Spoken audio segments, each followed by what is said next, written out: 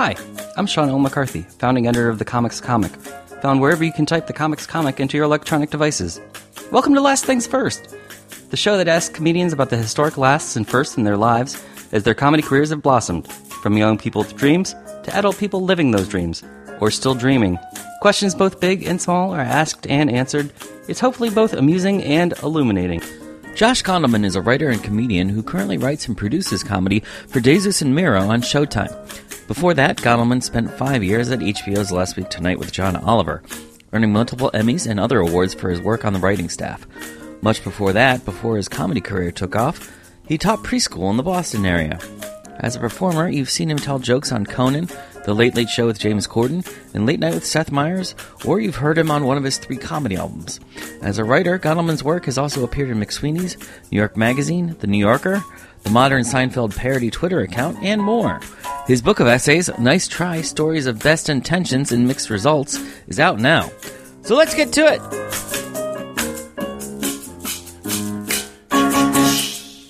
So Josh Gondelman, thank you for welcoming me into your home. Thank you for joining me in my home. It's a very nice thing for you to do. Well, it's also very convenient and lazy of me, because this is just where I happen to be. Well, because you have a new book out, let's get right into it, or get this out of the way first, depending on how you view it and how the listeners view it.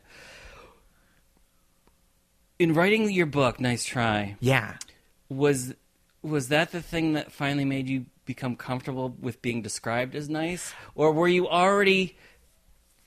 had you already come to terms with the idea of that you're the nice comedian? That's a very good question. And I was already, I think, comfortable with being, so my I have a slight discomfort with being described as the nice comedian, which is what you said, because there are so many nice comedians. And I think that... But we all know what that's code for.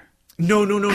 Yeah, I mean, yes, that's in the book, right? That's code. But there are comedians who are legitimately nice. Like, people have, like, when I go on the road, people will tell me about, like, the time they met John Oliver, knowing that I used to work for him, and they will talk about the time that, like, they saw him 5 years ago, and he was so kind, and then they saw him 3 years after that, and he remembered them and was, thoughtful and hey, how are you doing? Even just like the little niceness that is surprising from a famous person. That's so nice, because he has so many of those interactions. Like, to remember someone's name that you met, seeing them years apart. And, like, Dave Attell is, like, legendarily incredibly generous. He's very nice to comedians and to audience members now. Yeah, that's what I've heard. And I don't know him well, but, like... But you wouldn't classify him as a nice... People don't talk about him that way, because his act is so dirty, and so, like, gleefully dirty. And also the other thing is, like, I think a lot of women are just, like, expected to be nice as a default, and so I kind of get... Damn patriarchy. Yeah, and I kind of get a lot of credit for things that are, like, that other people also do. So that's my slight discomfort with being... Do other comedians hold regular Twitter pep talks?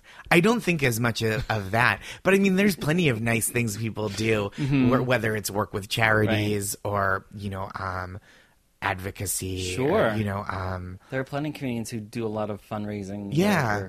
And things so, for free. But to circle back, I had become previously comfortable with the idea of being a nice comedian, and I think I actually... Did it take a while for that, or no? Yeah, it definitely did, because, like you alluded to earlier, right, it is, like, it's bad in comedy to be known primarily as nice a lot of the time. It's like it's a euphemism for not a great act, not even, like, that fun to be around, right? Like, when you say, like, oh, super nice, you go, oh, okay, like, benign is, like, what the when you're describing a blind date to somebody, and you describe them as nice. Yeah, they're great personality. Nice is a complimentary word, but in most contexts, it's used it's used to avoid saying something true and mean, or something perceivably true. Slight. Yes, yeah, it's damning someone with faint praise. So it did take a little while for me to get comfortable with that idea, because it before I had anything else to stake my name on, I had a small reputation, in certain comedy circles that is, I think people meant very genuinely, but is also the exact same word that someone with a bad reputation would have. Was there any part of that made you more tempted to take the job with Jesus and Miro? No, I just like them and like the job. It was like an exciting opportunity. Because I think that, like, I don't think they're demonstrably less nice than, like, John is on TV. Like, Oliver's jokes are, like, sledgehammer mean, yes. like, brutal. Like, but they're so targeted that he knows exactly who he wants to be really funny and mean to. Here, as I was getting ready to come interview you, I had to be confronted with the fact that I didn't realize how young you were when I first met you. Oh, is that true? I was very young when because I met you when you were still in Boston. Well, I went to the open mic that you had in Somerville at Sally O'Brien's. Yeah, sure. But you must have been in your very early 20s then. So I hosted that mic probably from when I was like 23 or 24 to like 26. Because I took it over. I started when I was 23 because I took it over in 2008, I think, when Mike Kaplan moved to New York from Boston and gave it up and passed it on to me. So, but you were already going to that mic. Yeah. Oh, yeah. I mean, I was... Yeah, so you must have been like 22 or... I started when I was 19 in Boston, and I wasn't like out that much. I was doing mostly like the open mic at the Vault once a week or so, and then by the time I was like, so you were a stand-up comedian before you were a preschool teacher. That's true. Well, if we're getting the biography correct, so I taught preschool full time for 4 years after I graduated college. But you started when you were 19, so. But before that, I was like a preschool assistant. Like I'd worked in classrooms since I was like 16. Oh, so, or like summer programs, but with a preschool, it's like fairly similar. The what you do with 2.5-year-olds or 3.5-year-olds in November is not that dissimilar from what you do with them in July. Oh, I thought you were going to say it's not too dissimilar with what you do with drunk 23-year-olds. Yeah, I mean that happens too. You got to corral them, right? It's the same. But it is like, psychological dynamic. It's a lot of like focusing up rowdy crowds and like trying to be entertaining enough that they don't yell and puke. But those two things appeal to you at the same time when you were a teenager? Being a preschool teacher and being a stand-up? Yeah, I mean, I definitely overlapped for starting from a pretty young age. And I think, the education stuff was my mom was the director of a small private school. Okay. And so I worked for her in the summers. So it was just like an easy thing where I didn't have to like apply, and it was more fun than working retail, and I didn't have to work nights. And so it was like a very convenient thing to do. And then when I graduated college, I was like just looking at jobs. Like I was like, what's a job? You know what I mean? I was just like, I guess I'll just sit in an office and wear a tie, and then I'll go out and do shows at night and write nights and weekends and stuff. And my mom was like, why don't you just teach? Like, you're almost, even though I didn't have an education degree, I was like, because of my classroom experience at that point, I had the hours and I just had to take one community college class with no teacher. It was like a self-taught community college class. And then I was certified to be a head teacher. So I was like, oh yeah, I could just do that more. And so I taught and tutored in Boston for 4 years. And then when I moved here in 2011, I stopped teaching preschool after, 4 years of being full-time but still tutored. Were there any moments or times in those first few years when you were still in Boston where the kids' parents saw you perform? Yeah. So I don't know if they came live, but I was very careful about what I put online. So I wouldn't put up videos unless they were really clean. I was much more careful on like social media about not saying things, not even that were like offensive, but just that were adult in tone. Not suitable for 3-year-olds. Yeah, and one time one of the kids came in and was like, I saw a video of you on YouTube, and I was like, oh no. And it was fine.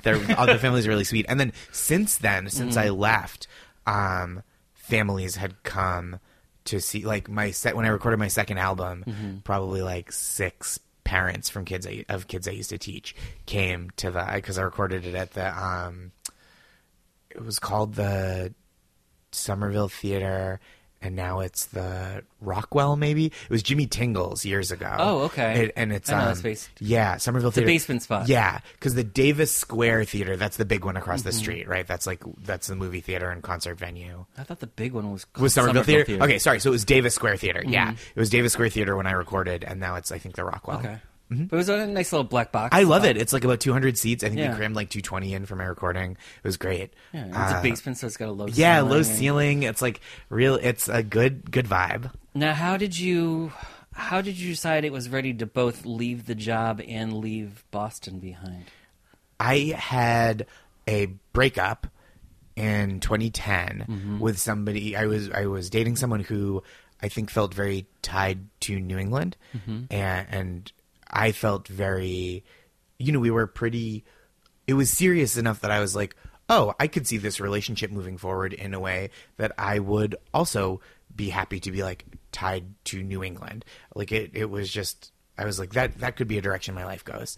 And when we broke up, I was like, oh, this is an opportunity to pursue this other kind of life. Like I wasn't going to break up with her to move to New York. But when we broke up, I was like, oh, if there was ever a time to move to New York, the time is now. And I'd started dating someone who lived in New York at that point by the time I moved. So we broke up in like summer of 2010, and I decided I wasn't ready to just like up and leave. Like I wasn't running away, but I thought, I'll teach one more year with the intention of saving up a little money, figuring out how to situate myself in the comedy scene a little better in New York, and then I would go. And it just felt like all the signs were pointing to, like, if you're gonna give it a shot, now is the time. Now, as someone so you have a year where you know what you're gonna do, and you're preparing for it, and you're in Boston, which is 200 miles away, so it's pretty far, but it's not that far, so you could make frequent trips.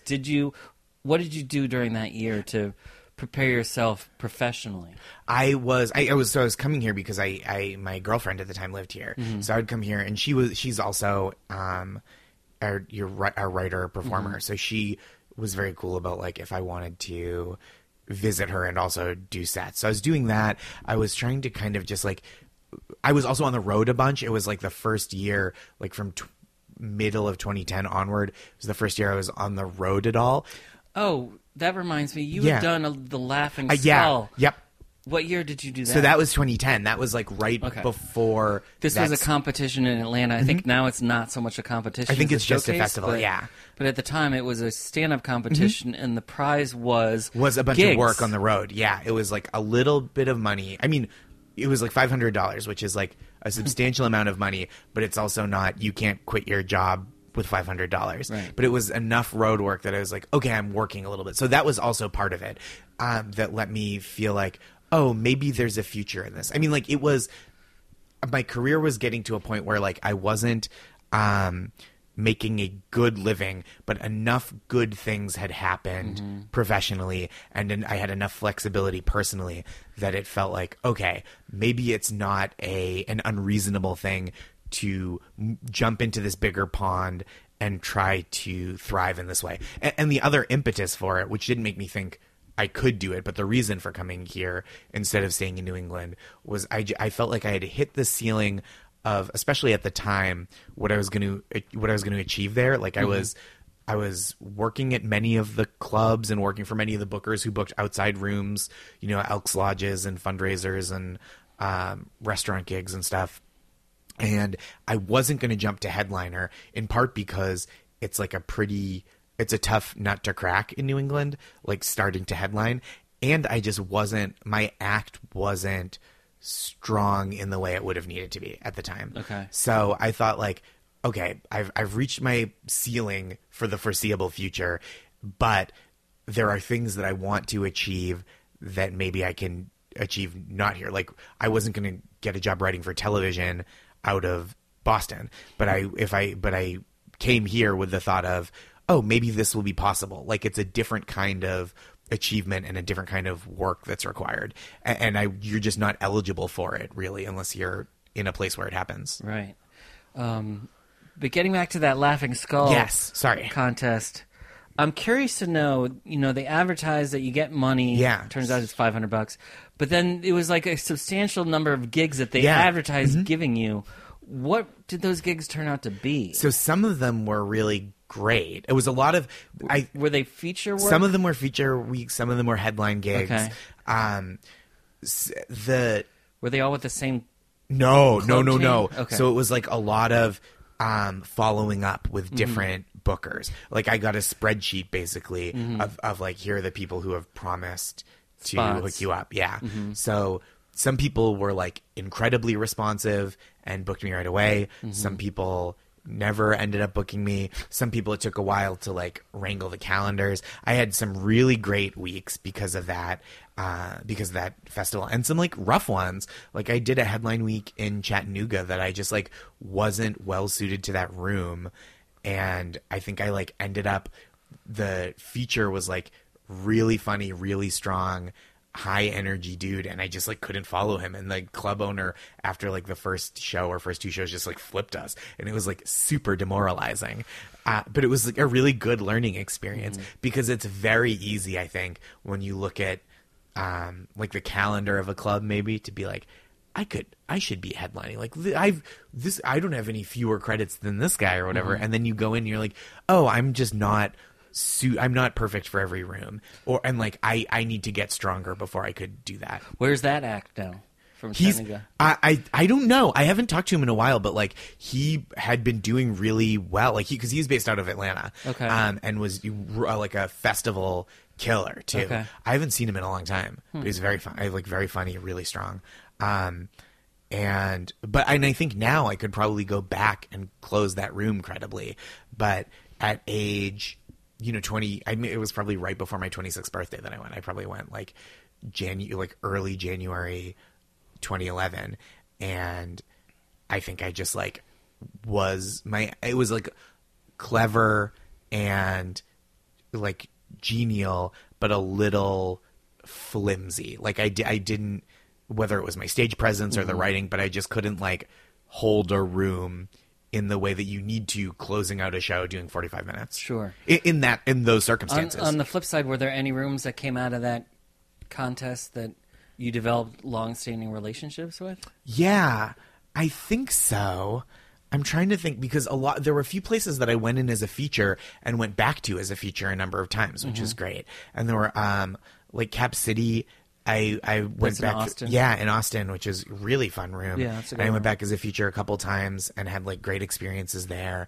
And I got a college agent out of that festival, and so for a couple years, I wasn't doing a ton of colleges, but they were so financially helpful to have a gig on the calendar that it was like, that would pay like $1,200. To me, that was like an unfathomable amount of money to make for an hour of work. And those ones I was a little better suited to. Like there were some college gigs are really tough because the circumstances can be so wacky. Like, I mean, that's like the same story everybody tells of like cafeteria, 11 a.m. That was my first one. And I was sent there, I think stage. as kind of like a test. Yeah. Of like 11 a.m. gig, in a cafeteria while everybody's eating, and not Shreveport, maybe Shreveport, Louisiana, in Louisiana for sure. Okay. And I like almost missed the gig because my flight got canceled. I had to get up to fly there and go right to the gig the next morning because it was an 11 a.m. gig, and it was like, the earliest flight got me there just in time, and they couldn't push it by, I was like, well, can we push it half an hour? And they said no, because at 11:50 everyone goes to class. So like the place is a ghost town at 11:50. So it's not like, it was like almost like a high school schedule. Right. So it was like those kind of things, but also some of them were really wonderful. I did a college gig that was so restorative after I'd been in New York for maybe a year, and I felt like I wasn't making a ton of progress.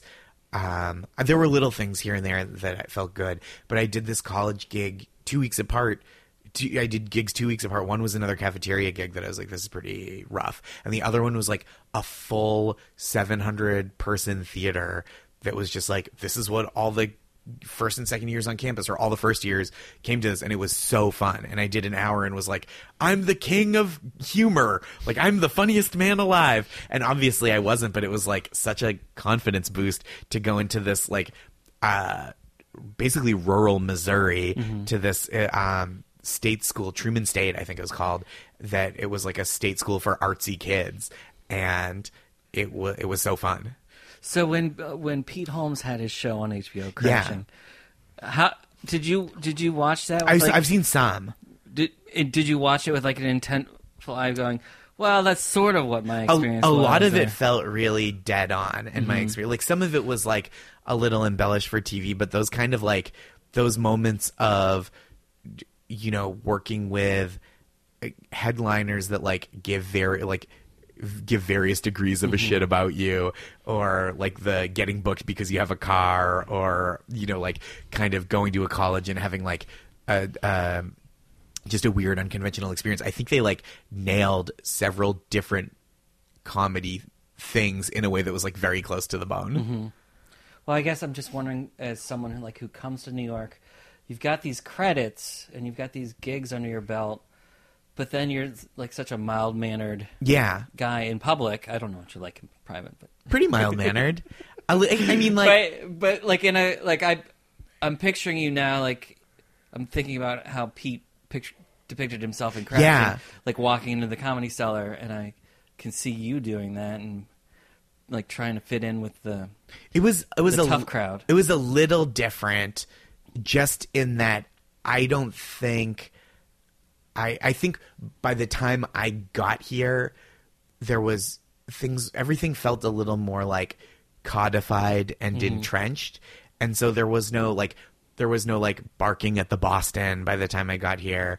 There was no, I think there were still like late nights at the Strip, but that audition process was like, it was so weird and rigorous, and they just didn't need that many new people. There were so many comedians by that time already that like it just felt there wasn't a lot of like I show up at the Cellar and I hang out and I hope that someone recognizes me as a comedian. I did a little of that at various places, and it always just felt so unnatural that I always found like over years, I figured out that the best way for me to do something like that is to like go where a friend will be and hang out with my friend, and like, you know, maybe talk to the bookers or the other comics if I know them, or if my friend wants to introduce me. But like just showing up and like hoping someone's like, are you a comedian? Well, tonight's your night because someone's running late, was just like never. It felt so daunting, and I don't think I had the personality of like, hey, if you need a guy, I'm the guy. I'm a guy. I could be your guy. So it was got a tight 15. Yeah, and it also I was very fortunate that I didn't push too hard, because I think it took me like a full 6 months to get my sea legs here in terms of like figuring out the rhythm of the occasional club rooms I was getting to play and the alt rooms. Like it just feels just like feeling out those different vibes took me a while, because it's pretty different than rooms in Boston, and it's very different than rooms. The rooms I was getting to play here are very different than rooms on the road, even good rooms. I know you go back ways with Mike Kaplan. Yeah, you mentioned one of the strategies was hanging out with a friend. Yeah, what kind of advice or tutelage did he offer? Oh, Mike is great. He's like, I mean, he's so funny and so scrupulous about his writing that he really is mindful of like saying exactly the things he wants to say on stage, which is not something he ever said to me explicitly of like, do it like that. But it is really instructional of like, you watch the things he's talking about, whether it's, his veganism or polyamory or psychedelics, and he'll talk about stuff in a way that's like completely on his terms with an audience. And even before he was as intentional about that, like, I mean, you know, his act from Boston where it was like he was just doing stuff that was like so fast paced and quick-witted, silly and linguistic. smart. Yeah. And it was just like really great to see. And it was so, and he would do rooms where like they didn't get a lot of that, and he would go to those places and like, and he would do his thing, and he would make it work. Like that was the idea. It wasn't like I'm gonna go here and bomb because I'm better than these people. It's like I'm gonna bring these people on board with what I do. That was the intent. But also, he has been such an amazing friend in comedy, just in terms of being like incredibly centered about things. Of like, look, if it's not this thing, there will be another thing, or like, don't worry about this. Like, this is not going to make or break your career, your life. That kind of stuff has been so helpful. And he's recommended me for stuff over the years.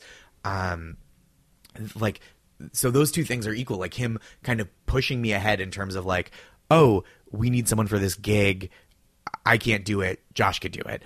Which is so generous. And then the opposite of that is like when I was not progressing at the speed that I had hoped, he's like the most thoughtful, centered person about just like, all you can control is what you do, the work you make. And then after that, that's up to other people, and you can't, getting hung up on that is like kind of a fool's errand. Right. And it's like very reasonable to feel disappointed when things don't go your way, but like to focus on the work you're making and the things that you can like, okay, I can have a hand in influencing this, and I can send out this many emails to people and like fill my calendar, as opposed to waiting for approval from like, hoping that once a year when the Just for Laughs people hold auditions, that they see you and are like, you're on a rocket ship to stardom, kid. Like, so that was so helpful, because I felt like my stand-up, other than the Laughing Skull, which was so exciting, kind of progressed slower than a lot of friends. Sure. So you had mentioned earlier that one of the perks of moving to New York was that you could get a gig writing for a TV show. Yeah.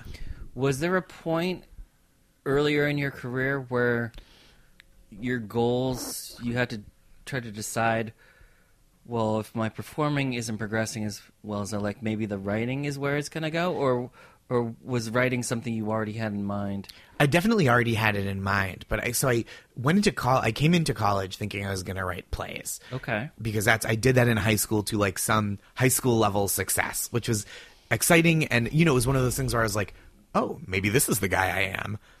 Did you know that was Louis Black's?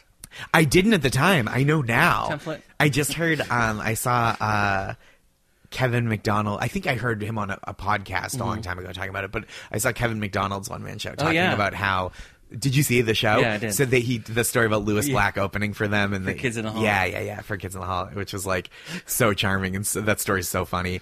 This guy's not going to make it. Yeah, but that's so funny that was their impression of him, and like, of course, everyone in America knows who Louis Black is.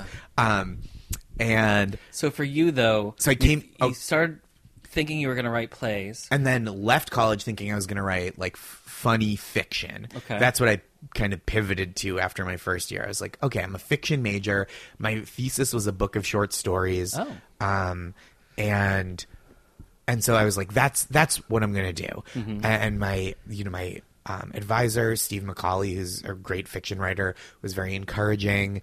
And I just like didn't have I wasn't that good as a fiction writer. I was like fine as a fiction writer for my age and experience, but I also didn't have the like sit down and write for hours on a blank page, submit to submit short stories, or like come up with a full manuscript to query agents. I just like didn't have that discipline. I love doing stand-up where I could be like, is this anything? It is. Great. Or like, it's not. Duly noted, audience. And I loved that. And so I had drifted away from other writing. I'd done like a spec script that was not good because I didn't like learn how to do that right. Okay. But I did, there were the idea was some kind of writing. But by the time I left Boston, I had seen enough people that had gotten like whisked away because of their stand-up, or like had used stand-up credits in Massachusetts as like a launch pad. Like Kaplan got TV while he was still living in Boston, and did JFL, I think, while he was still living in Boston. And like Joe List had started opening for big name people. They would take him out on the road. Yep. And so those, and the Walsh brothers booked the HBO Aspen Fest, and Bulger was doing TV and stuff. So like I had friends that were succeeding in that way, and it was not happening for me in the same way. And I think because like my act was not on par with theirs, especially at the time. And so I thought like, okay, if this is not my way in, I have to put myself where the opportunities for like people who have my skill set are, or even the stuff that they were doing, right? Like booking an appearance on Live at Gotham on Comedy Central, something like that. I was like, okay, they come to Boston. I'm at the mercy of whether the club booker in Boston wants to showcase me, whether the Comedy Central people want to see me. Like, you're not going to get seen by accident there, or I certainly wasn't. And so I was like, let me just put myself in a place where these things just kind of happen more. Like there's just more molecules colliding. What was the first writing break you got? I got asked to do, I was submitting stuff here and there. I wrote a little thing that ran on McSweeney's right before I moved. Oh. Yeah, that was exciting. And then the first like person that reached out, I was writing, little bloggy things here and there. Excuse me. And when my girlfriend and I, who was also a writer, broke up, someone from The Cut at New York Mag, their kind of fashion women's magazine website, was like, will you guys write about your breakup and we'll pay you money? Oh. And so that was like, I think the first time someone sought me out and was like, we recognize that you are a writer and have something maybe to say about this, and we'll commission this piece. And so stuff like that started happening more and more.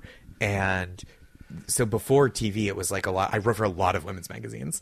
I wrote for The Cut. I've written for Glamour, Cosmo, Women's Health. Well, Nice Guy is the conduit into the world of evil men. And it was also like, as I think a straight guy who could write for women instead of just about women, I it was like a valuable commodity, because they would need one of those every once in a while, and sometimes just to do like real dirtbag stuff, like when Manti Te'o got busted having that fake girlfriend, right? He made up his girlfriend, or was catfished and just kind of rolled with it. The Cut reached out and was like, there's services you can buy where you can have someone pretend to be your girlfriend, like send you notes, call you at work so that your secretary picks up. And so you don't just have to have a fake girlfriend in Canada. Yeah, exactly. Which is what we did before the internet. Yeah, that's what it was. It was he wouldn't know her. She goes to a Canadian high school. Yeah. And this was that, but for the digital age. And so they like gave me a budget to hire the non-sexual services of fake girlfriends and write about it. So stuff like that. Now, of course, when you're talking about writing short, funny things for magazines, the kind of the be-all, end-all credit is the New Yorker. Yeah. Right? How many times did you submit something to them before you got in? Do you know? I don't. It wasn't that many, but I did have one that got really close and then got killed and ended up running on McSweeney's. Okay. And it was at least it ran somewhere. Yeah. It was a real bummer at the time. I mean, I was very excited to have it run to McSweeney's, but the moment that I saw that it got killed at the New Yorker was very disappointing, and I kind of stomped around for a couple days. I was having like a real rough couple months. And this must have been late 2013 where, so I'm kind of jumping around a bunch, but like so at this point I had done, at late 2012, my friend Jack Moore and I co-created the Modern Seinfeld Twitter account, which was like even more than the Laughing Skull Festival, which was like comics knew about. This was the first thing that like regular people, like when that was announced at shows, they'd be like, this guy co-created a Modern Seinfeld Twitter account. People in the audience would be like, oh. And it's like, oh, he's a guy from that. And that's his thing. And so it was like the first thing that gave me that kind of like heat, as it were, like a little industry heat, but also just like that kind of energizing effect with audience. The people were like, "Oh, you're the guy that did that." So that happened in late 2012. In 2013, I did. I got to do a tiny bit. I spent the whole year just applying to TV jobs, and among tutoring, still writing for magazines, still doing stand up, and I did a tiny bit of writing for Billy on the Street. That was my first TV thing. And then by late that year, I was kind of back in a doldrum where I just applied for shows. I'd gotten this very small amount of money to do creative consulting on Billy's show, which was not to say that it was unfair, just to say that like it was not sustaining me financially, even though it was so exciting to get to do. And he's so funny. And I was like, oh, this is so cool. And then 4 months later, I was like, oh, maybe that was it. Maybe that was like the high water mark. But that's one of the things in show business that people don't like to talk about, because everybody thinks that once you have a high profile gig, that you're making it in show business. And for sure. Oftentimes you're not financially making it. And so it was, so that it was tough. I felt like I was getting all these opportunities, and maybe I'm just going to blow them all. Like, or not blow them, but just not rise to the occasion. Not like I was flaming out, just that like I was never burning that brightly at all was the fear. So that is to say, I submitted maybe the second thing I ever submitted to the New Yorker around then, and they bought it, and then so I think someone above the head of whoever approved it must have squashed it. And it was a real bummer. So that was maybe second, maybe third thing I submitted to them. And then I think the next thing they took.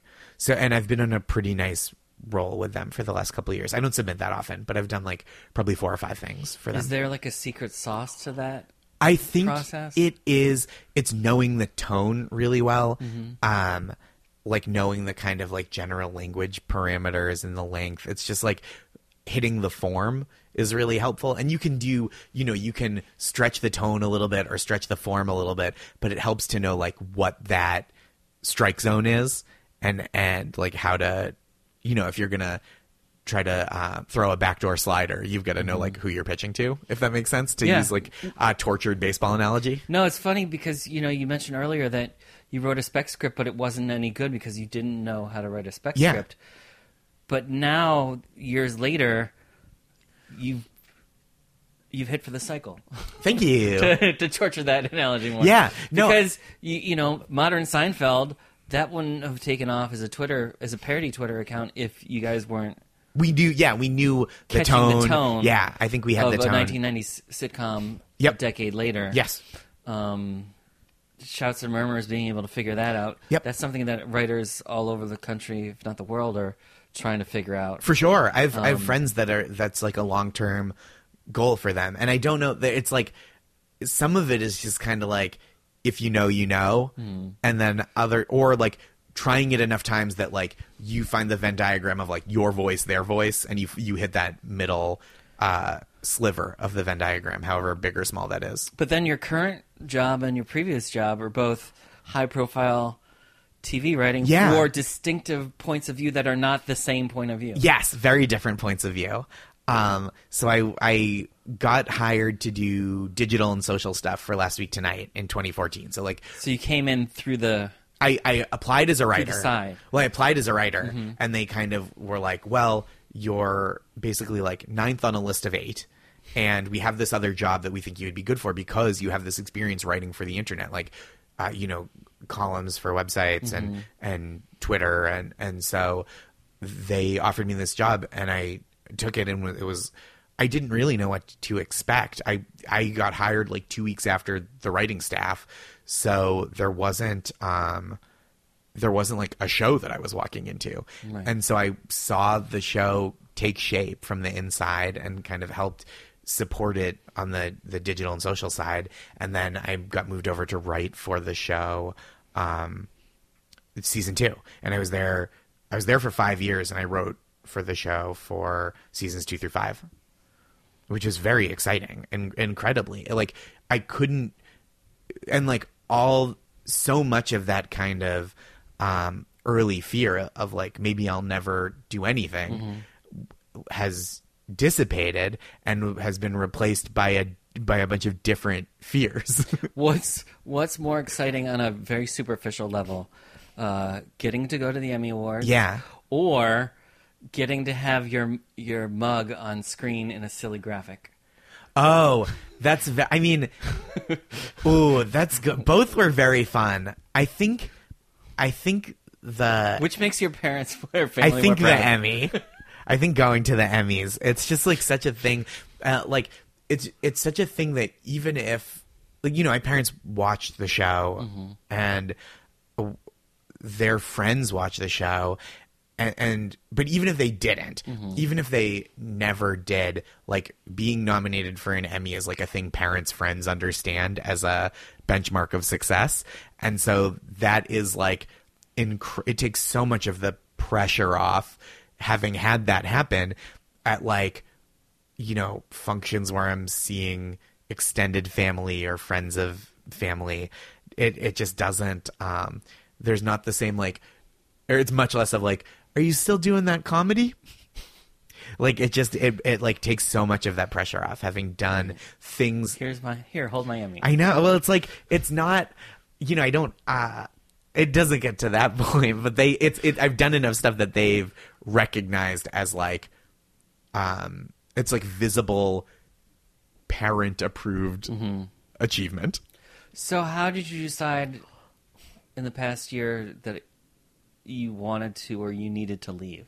I got asked to interview for Jesus and Marrow when they were moving from Viceland to Showtime. And I went in and had a great meeting and got offered a job that was like a pretty, like, it's just a different job. Like, I'm a writer, but I'm also a supervising producer, which was like a different kind of responsibility than I had at Last Week. And it was like very exciting to get that kind of promotion, as a writer and a producer. You know, I didn't have to like leave writing behind to work on logistical stuff. I like kind of have the best of both worlds, where I'm like pitching stuff and writing stuff, but I'm also in the edit for the show and, you know, working on those kind of things. And it's very exciting. And I like them so much. I think they're so funny. So it was like, I wouldn't have left unless I had the chance to move from like what was a dream job to a different dream job. I think I would have happily stayed if either, you know, if they had just been like, hey, would you like to come and be a staff writer here? I would have been like, well, I have a really great staff writing job that I've been at and like I know is going to be around and I get along with everybody. Like, because those are so many of the factors, right? Is like, even if you love the show or the on-air talent or the sense of humor, it's like still a place that you have to go and be at an office all day. So it's like, I love the Last Week Tonight staff, and it was very sad to leave. And I moved 3 floors up in the same office building, and so I see people all the time just in the elevator. So it that cushioned the blow a little bit.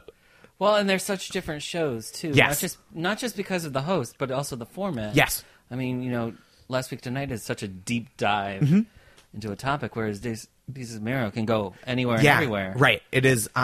They are so improvisational, and so much of what we do is like creating pathways for them to get to what they think will be funny, and improvise like on set or within sketches that we write. You know, like we write out stuff, and then it's also like we shot a sketch that I'd written right before we went on break for August and early September, and I had written it so like, here are a bunch of jokes, and if you won't, like, you know, we'll do a bunch of takes where we get some of this, and then like you guys do what you think would be funny in these circumstances, because they work so well just bouncing off each other in a way that like is so hard to capture, just like guessing what will create that spark. And so, you know, once you have an idea approved that you know they think is funny, just like creating opportunities for them to like. It actually sounds, as you're describing it, it sounds less like writing sketches as it is sitcoms. It's you put them in a situation, and allow them to find the comedy in the situation. But it is like very sketch based in that like it's like super premise heavy, and then we're like, okay, then what would the beats of this be? And then Jesus and Marrow like explore that on set and riff on that on set.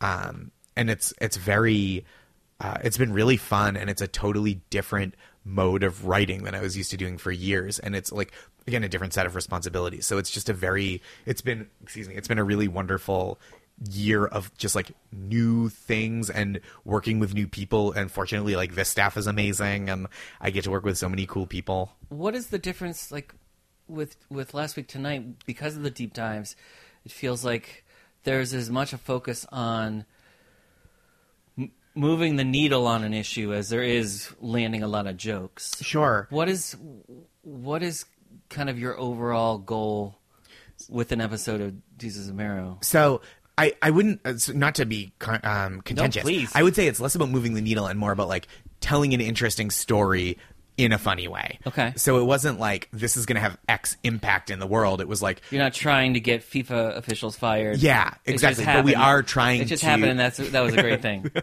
We're just trying to tell people a story they haven't heard in a way that's funny and surprising. Okay. So that's how I always thought of it, as like, we're not like, it's not.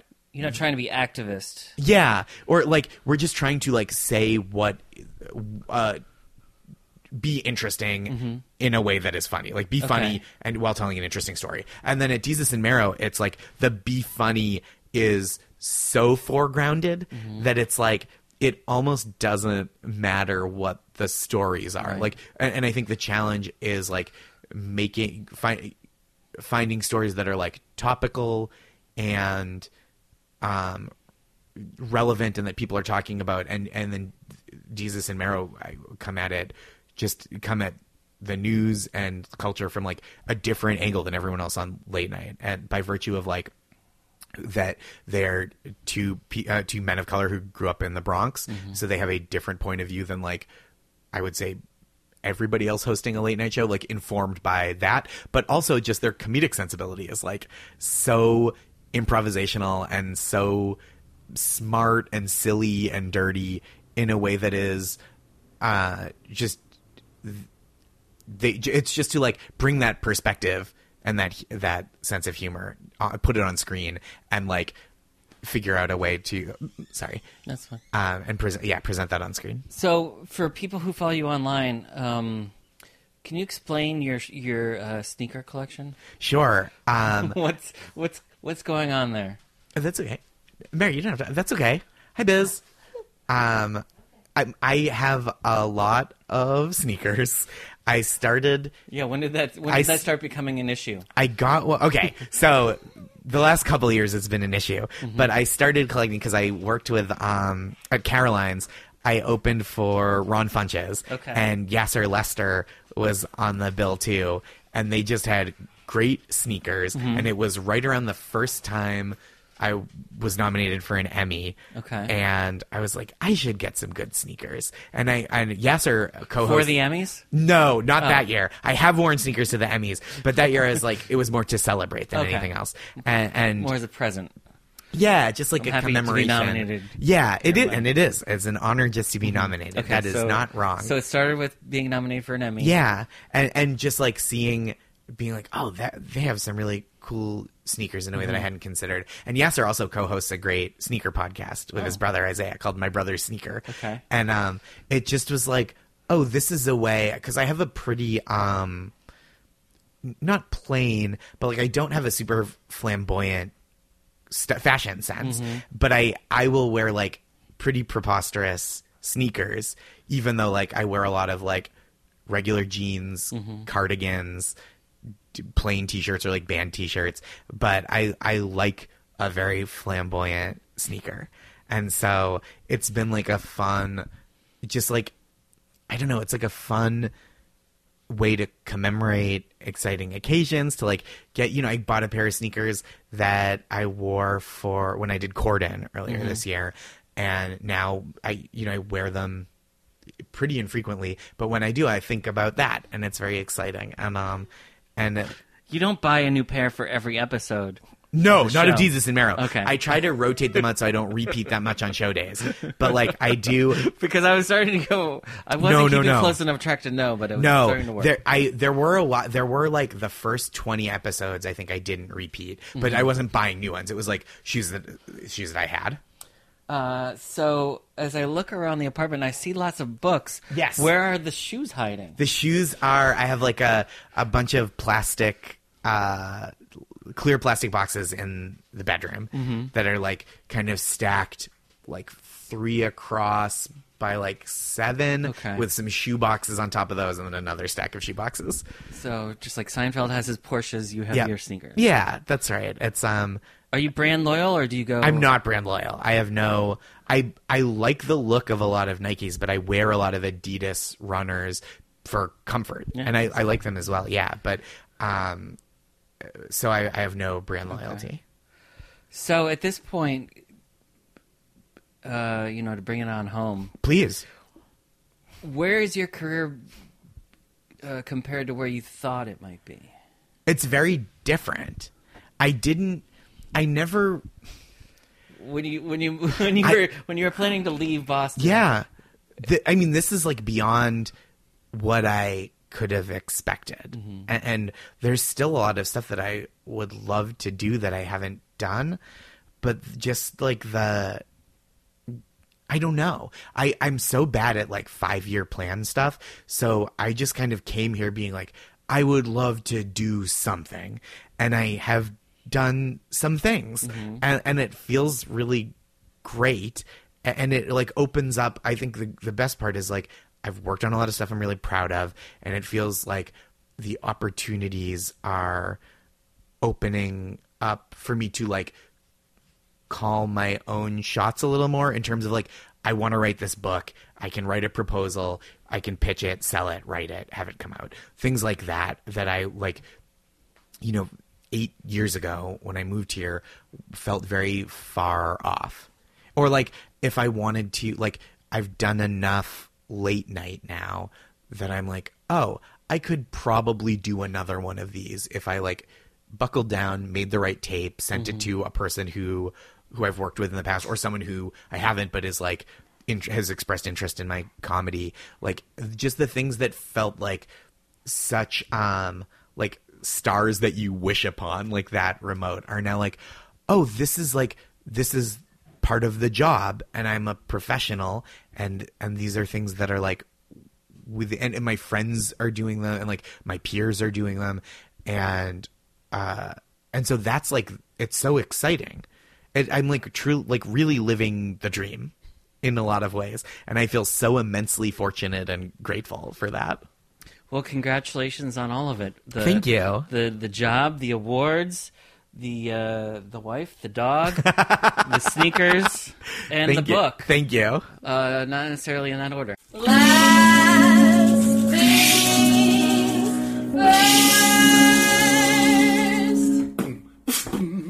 things first. This episode of The Comics Comic Presents Last Things First was produced by Alex Brazell at Showbiz Studios. Theme music by Camille Harris and Shockwave, logo by Giggle Chick. Please check out my website, thecomicscomic.com, for more interviews, reviews, and comedy news. Become a paid subscriber at patreon.com. I'm your host, Sean L. McCarthy. Thanks for listening.